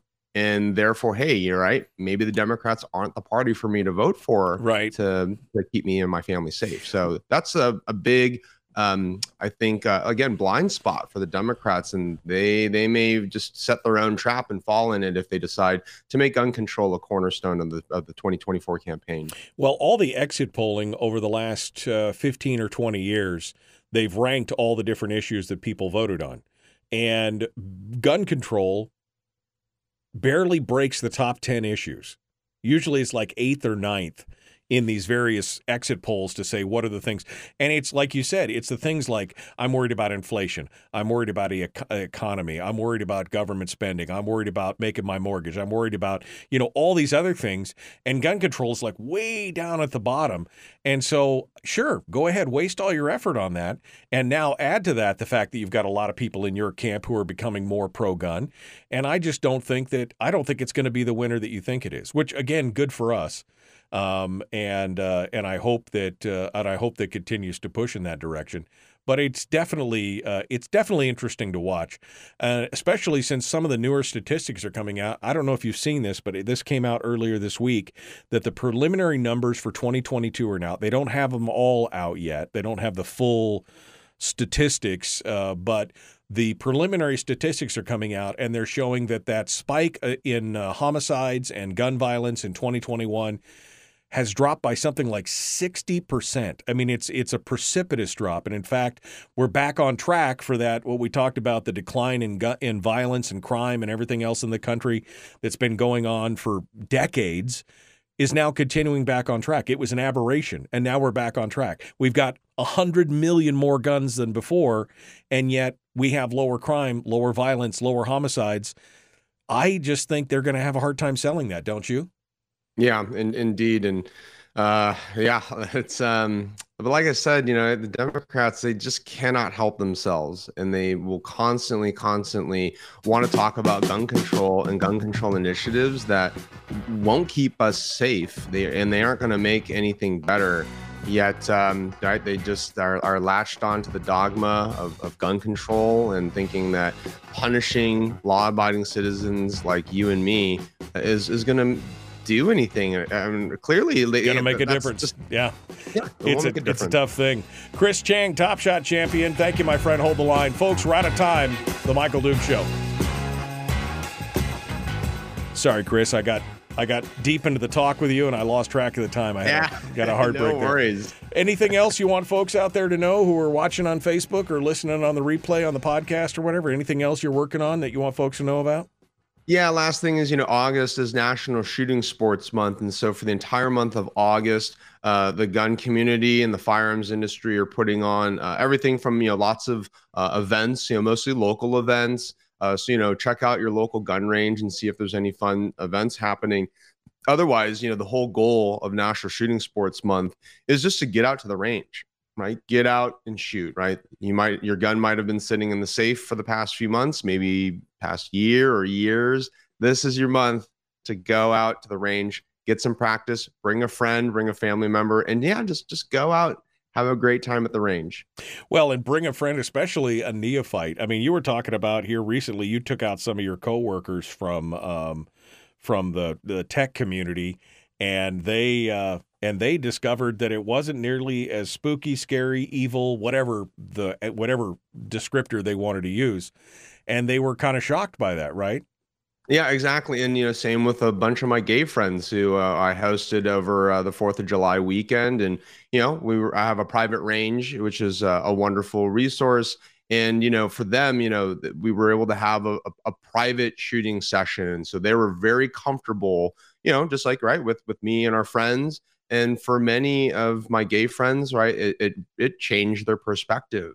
And in a good way, right? That some of them thought, oh, right, guns are scary and guns are dangerous and gun owners are bad or we should be skeptical of gun owners. But, right.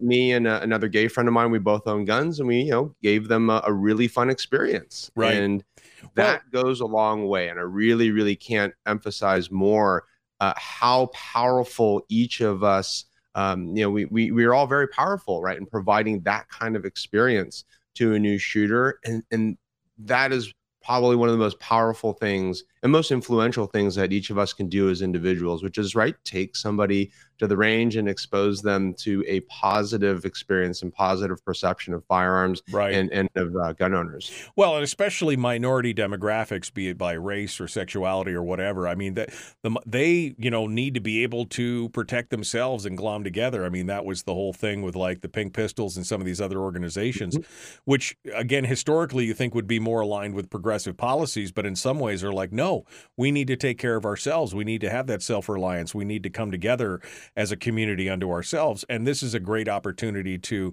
expose that, whether it's a minority, it's women, it's the LGBT, the gay crowd. I mean, whatever it is, right? LGBT. I was going to get to it eventually. Yeah. It was, but it's the whole thing. I mean, that you need to be able to protect yourself and take responsibility for your own actions. And I think that is the most American expression of expressions of American freedom that we can find, is taking responsibility for yourself and not relying on the government to be all part of it and everything else. So bingo. Good stuff.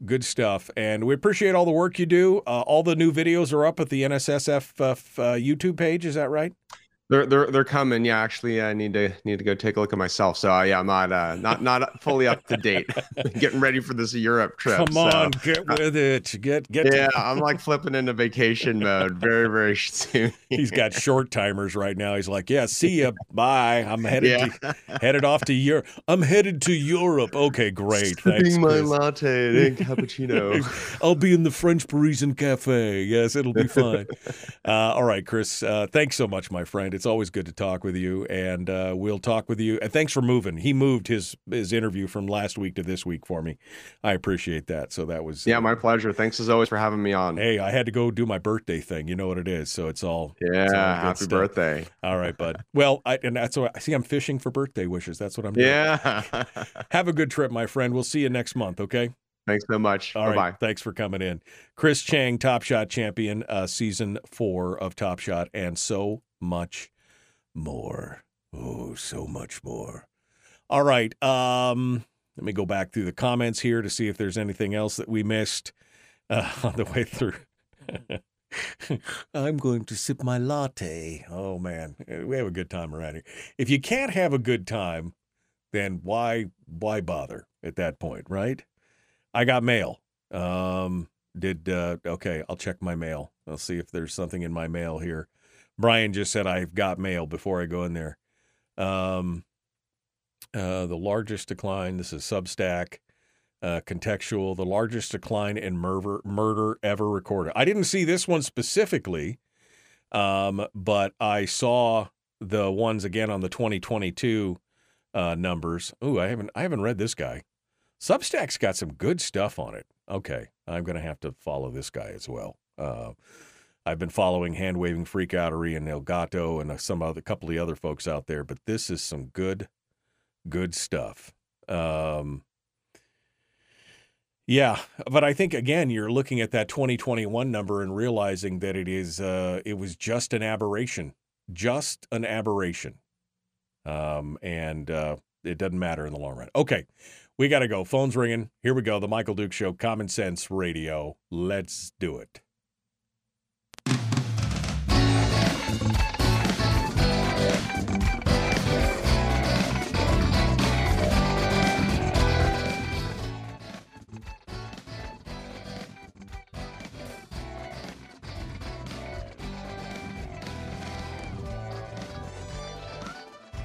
Well, ho there, hey there. Ready to go? Ready to do this thing? Yeah, we call this the weekend. It's about to us. But before we get there, as always on a Friday, we need to talk to our friend, the one, the only, Willie Waffle. Hello, my friend. How are you doing?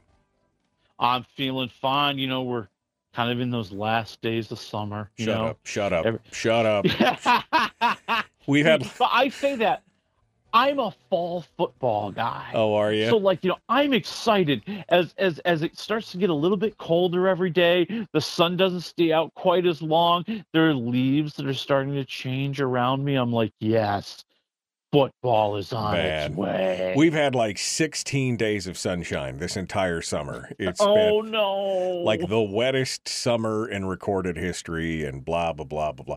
I just want it to be warm for a little bit longer before this, nobody wants to be quoting Ned Art Stark, winter is coming kind of thing, but it is, unfortunately. We're probably only about 10 weeks, 12 weeks away from snow. So it's not fun.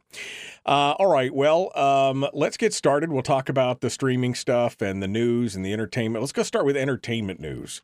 I guess we could start with snakes. Why did it have to be snakes? Right? The famous line from Indiana Jones, Harrison Ford. Well, there's a plot twist coming on this one. That's right. This is actually one of my favorite stories of the week. Harrison Ford has a snake named after him. Wow. Yes, a new breed of snake was found way up in the Andes Mountains of Peru, and the scientists found it I guess back in 2022, and the name didn't come out till recently when they published their scientific article about this new species of snake that they found. And yes, it is. I'm going to try to say this. I may not say it right. The Tachymonoidus harrisonfordi. Yep, wow, it is 16. That's a mouthful. It's 16 inches long, It eats frogs. It eats lizards. Right. And Harrison Ford is quite touched. In his public statement, with his tongue firmly in cheek, he said, "Why do these scientists keep naming critters after me, and it's always the ones that terrified children?" Wow. Has there been, I mean, is there other things named after him, apparently? There are other things that they're all like murderous animals that, Nice. and Nice. like poisonous plants and things like that. Wow. Must be tough. And it was really funny.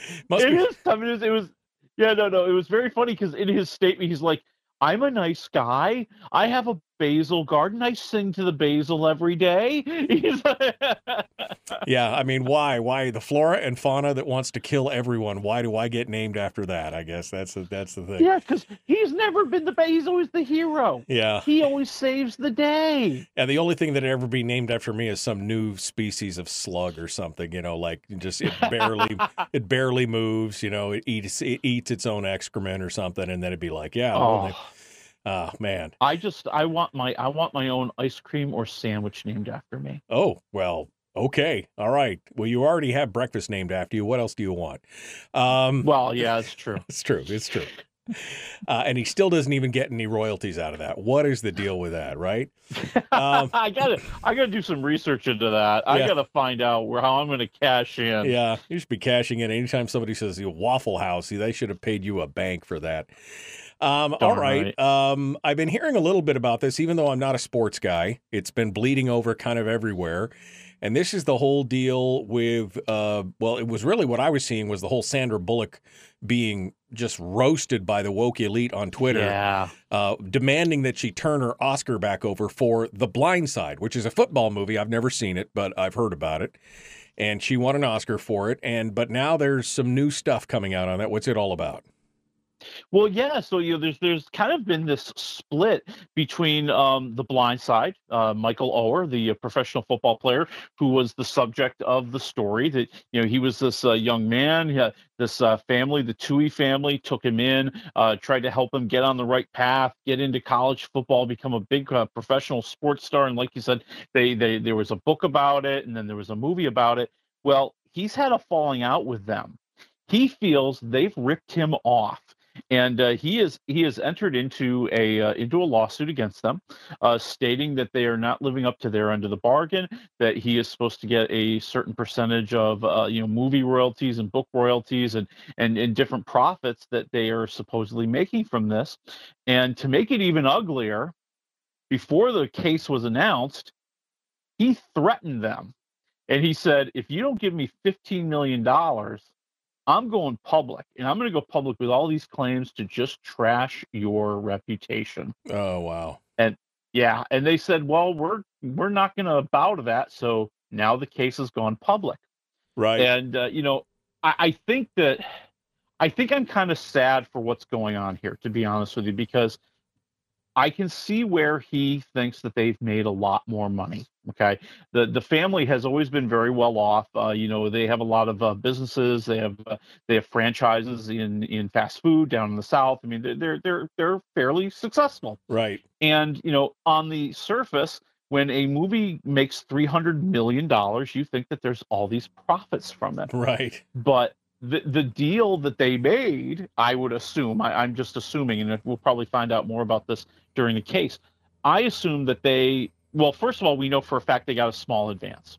Right. And then they get a percentage of what's called the net profits. Ooh, and that's where they get you every time. They get you every time. Every single time. That's why you take points on the gross, not on the net, and you take small points. Right. You take small points on the gross, but you take it on the gross, because otherwise they got a whole floor full of nimble-fingered accountants and sharp-penciled attorneys that'll be like, "No, we didn't make any money. I mean, we took it $300, but it's been consumed by all this other stuff. There's no profit in it." Yeah, exactly. And that's how Hollywood operates. And you hear this story time and time again that, when they open up the books and you're trying to find out why your billion-dollar movie didn't make any money, all of a sudden you're seeing expenses for, staff at the junket needed notebooks. Well, that went against the movie budget. We took a taxi ride to the airport. That went against the movie budget. Yeah, and they just build up all of these costs to where it almost looks like nothing ever makes money.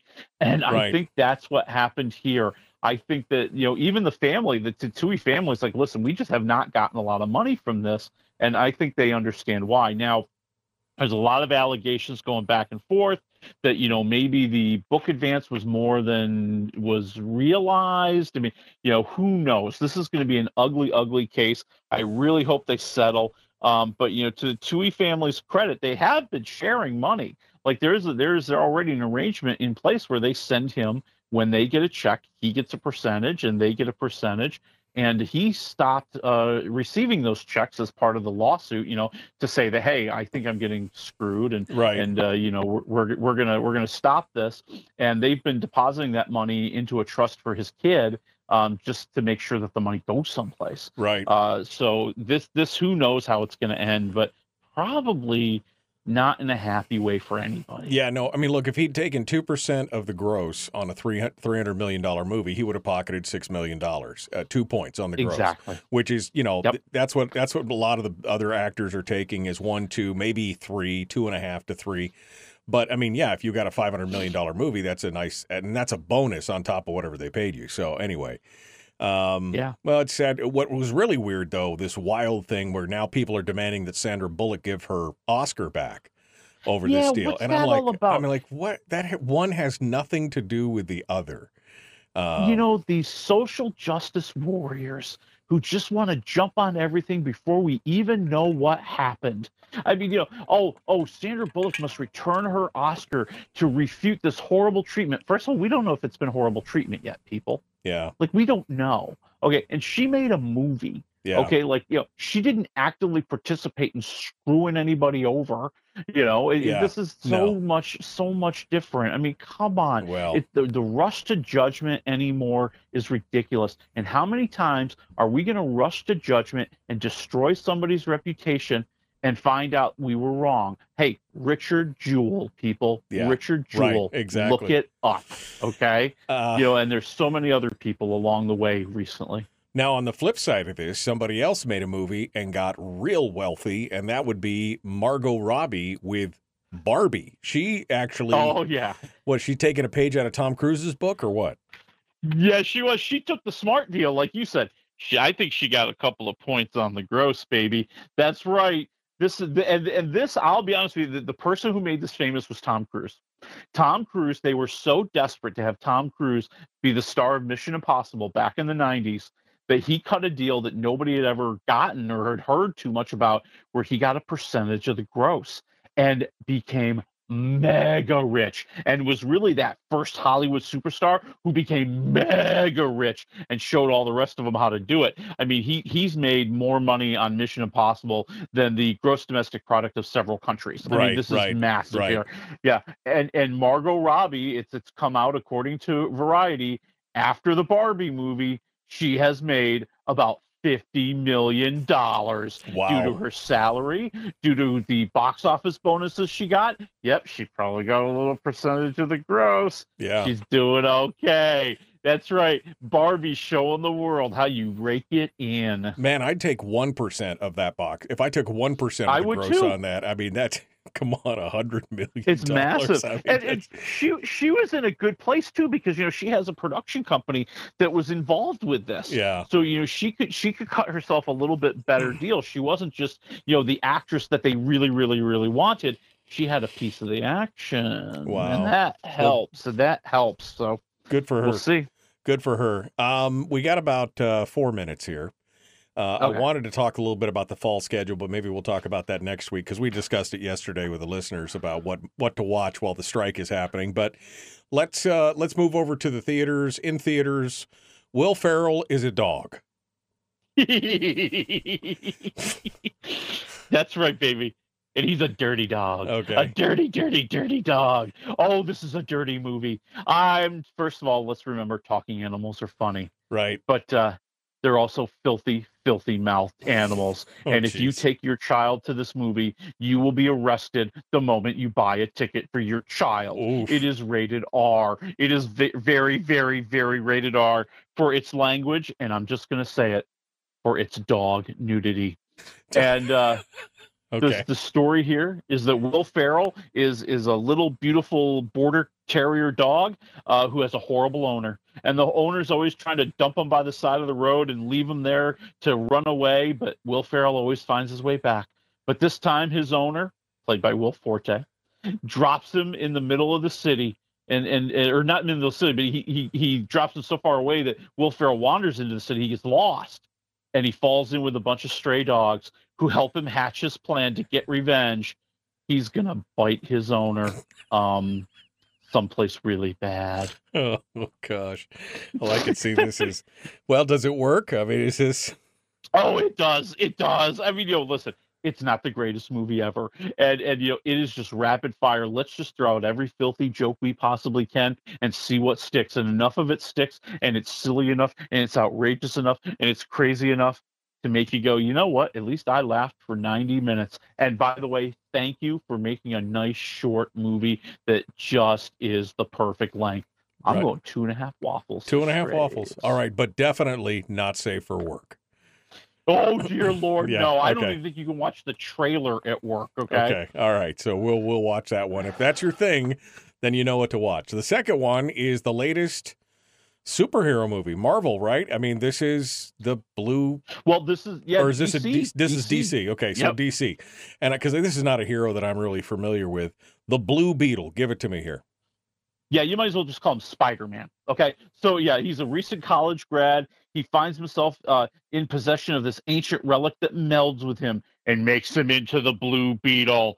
And he's of course fighting off an evil corporate crazy woman who wants to use that scarab, that ancient relic, to make let's just say an evil force that she can control. And listen, it's silly and fun, and I really like the kid who plays Blue Beetle, the Zolo Miraduena. If you ever watched Cobra Kai, you know who he is, and he is just very entertaining. He fulfills that Spider-Man kind of energy, right? The young kid, he loves his family. He's just trying to do the right thing. He's going to protect his family at any cost. He's overwhelmed by all these new powers that he has. Oh, and this ancient relic talks to him. And they have conversations, and it tries to guide him. And you know what? I'm going to go 3 waffles. And the reason it's 3 waffles is because George Lopez is in here as Uncle Rudy, and he's funny. All right. Well, that's good. I mean, because DC's been kind of meh, but maybe they're turning the corner on this. It's got the right humor. I think is important in these movies. They don't need to take themselves quite so seriously. All right. Well, we're out of time. Willie Waffle. WaffleMovies.com. My friends, thanks for joining us. If you missed anything today, don't forget to hit it on the podcast, available wherever you find great podcasts. We will see you tomorrow, or Monday, The Michael Duke Show, Common Sense Radio.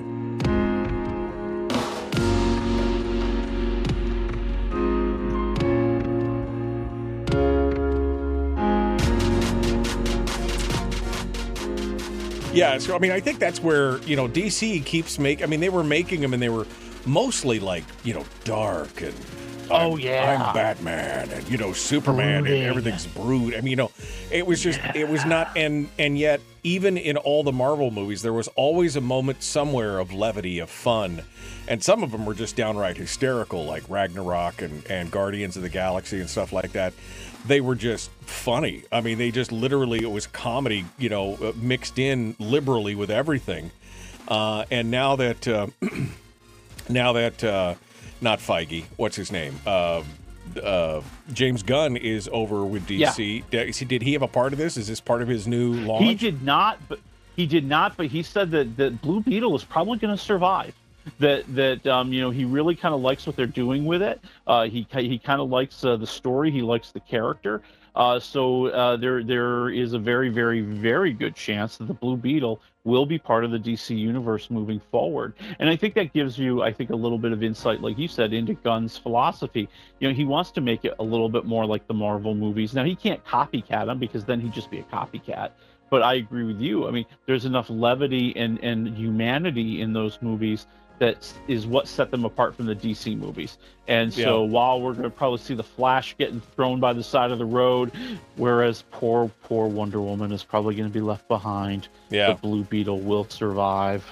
Well, it'll be interesting. I mean, you can't really copycat himself. I mean, he did all the Guardians movies and everything else. That's true. So, I mean, it's just his style. And I think that's going to shine through. I'm looking forward to seeing what happens with it. Although, I'm still bummed about the whole Superman thing. I mean, Henry Cavill is like the Superman. Just like he was the Geralt. He was just, He's really good. I know. What are you thinking? What are you thinking? But, okay.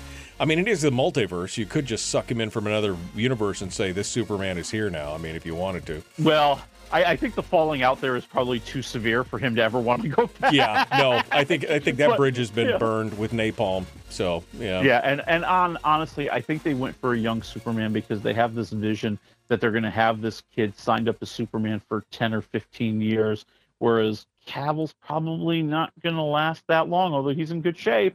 Yeah. He's probably not going to do 10 or 15 years. Now, frankly, I think that's silly because what does last 10 or 15 years anymore? I mean, just go with what you got for a couple of movies, and then you can change if you need to. Yeah. But, hey, what do I know? Yeah, what do we know? We just talk about it. We don't actually create anything, I guess. All right. Well, Mr. Waffle, thank you, my friend. Next week, we're back with more. Oh, yes. How about the Gran Turismo is out there, and I'm looking forward to this. I think you might be looking forward to this. Star Wars Ahsoka. Yeah, I am definitely. I just finished Andor, and did you? Wow, wow, what an amazing show! So good to see all that backstory, to see the rise of the Empire, to see the crushing grip that they were placing on the. It's fantastic, and they get such good actors, so many good actors in these things. I'm really looking forward to seeing what they do with Ahsoka. So. Thank you, my friend. It's good to talk with you. We'll see you next week. Next week, man. Folks, we are done. Monday. Have a great weekend. We'll see you then.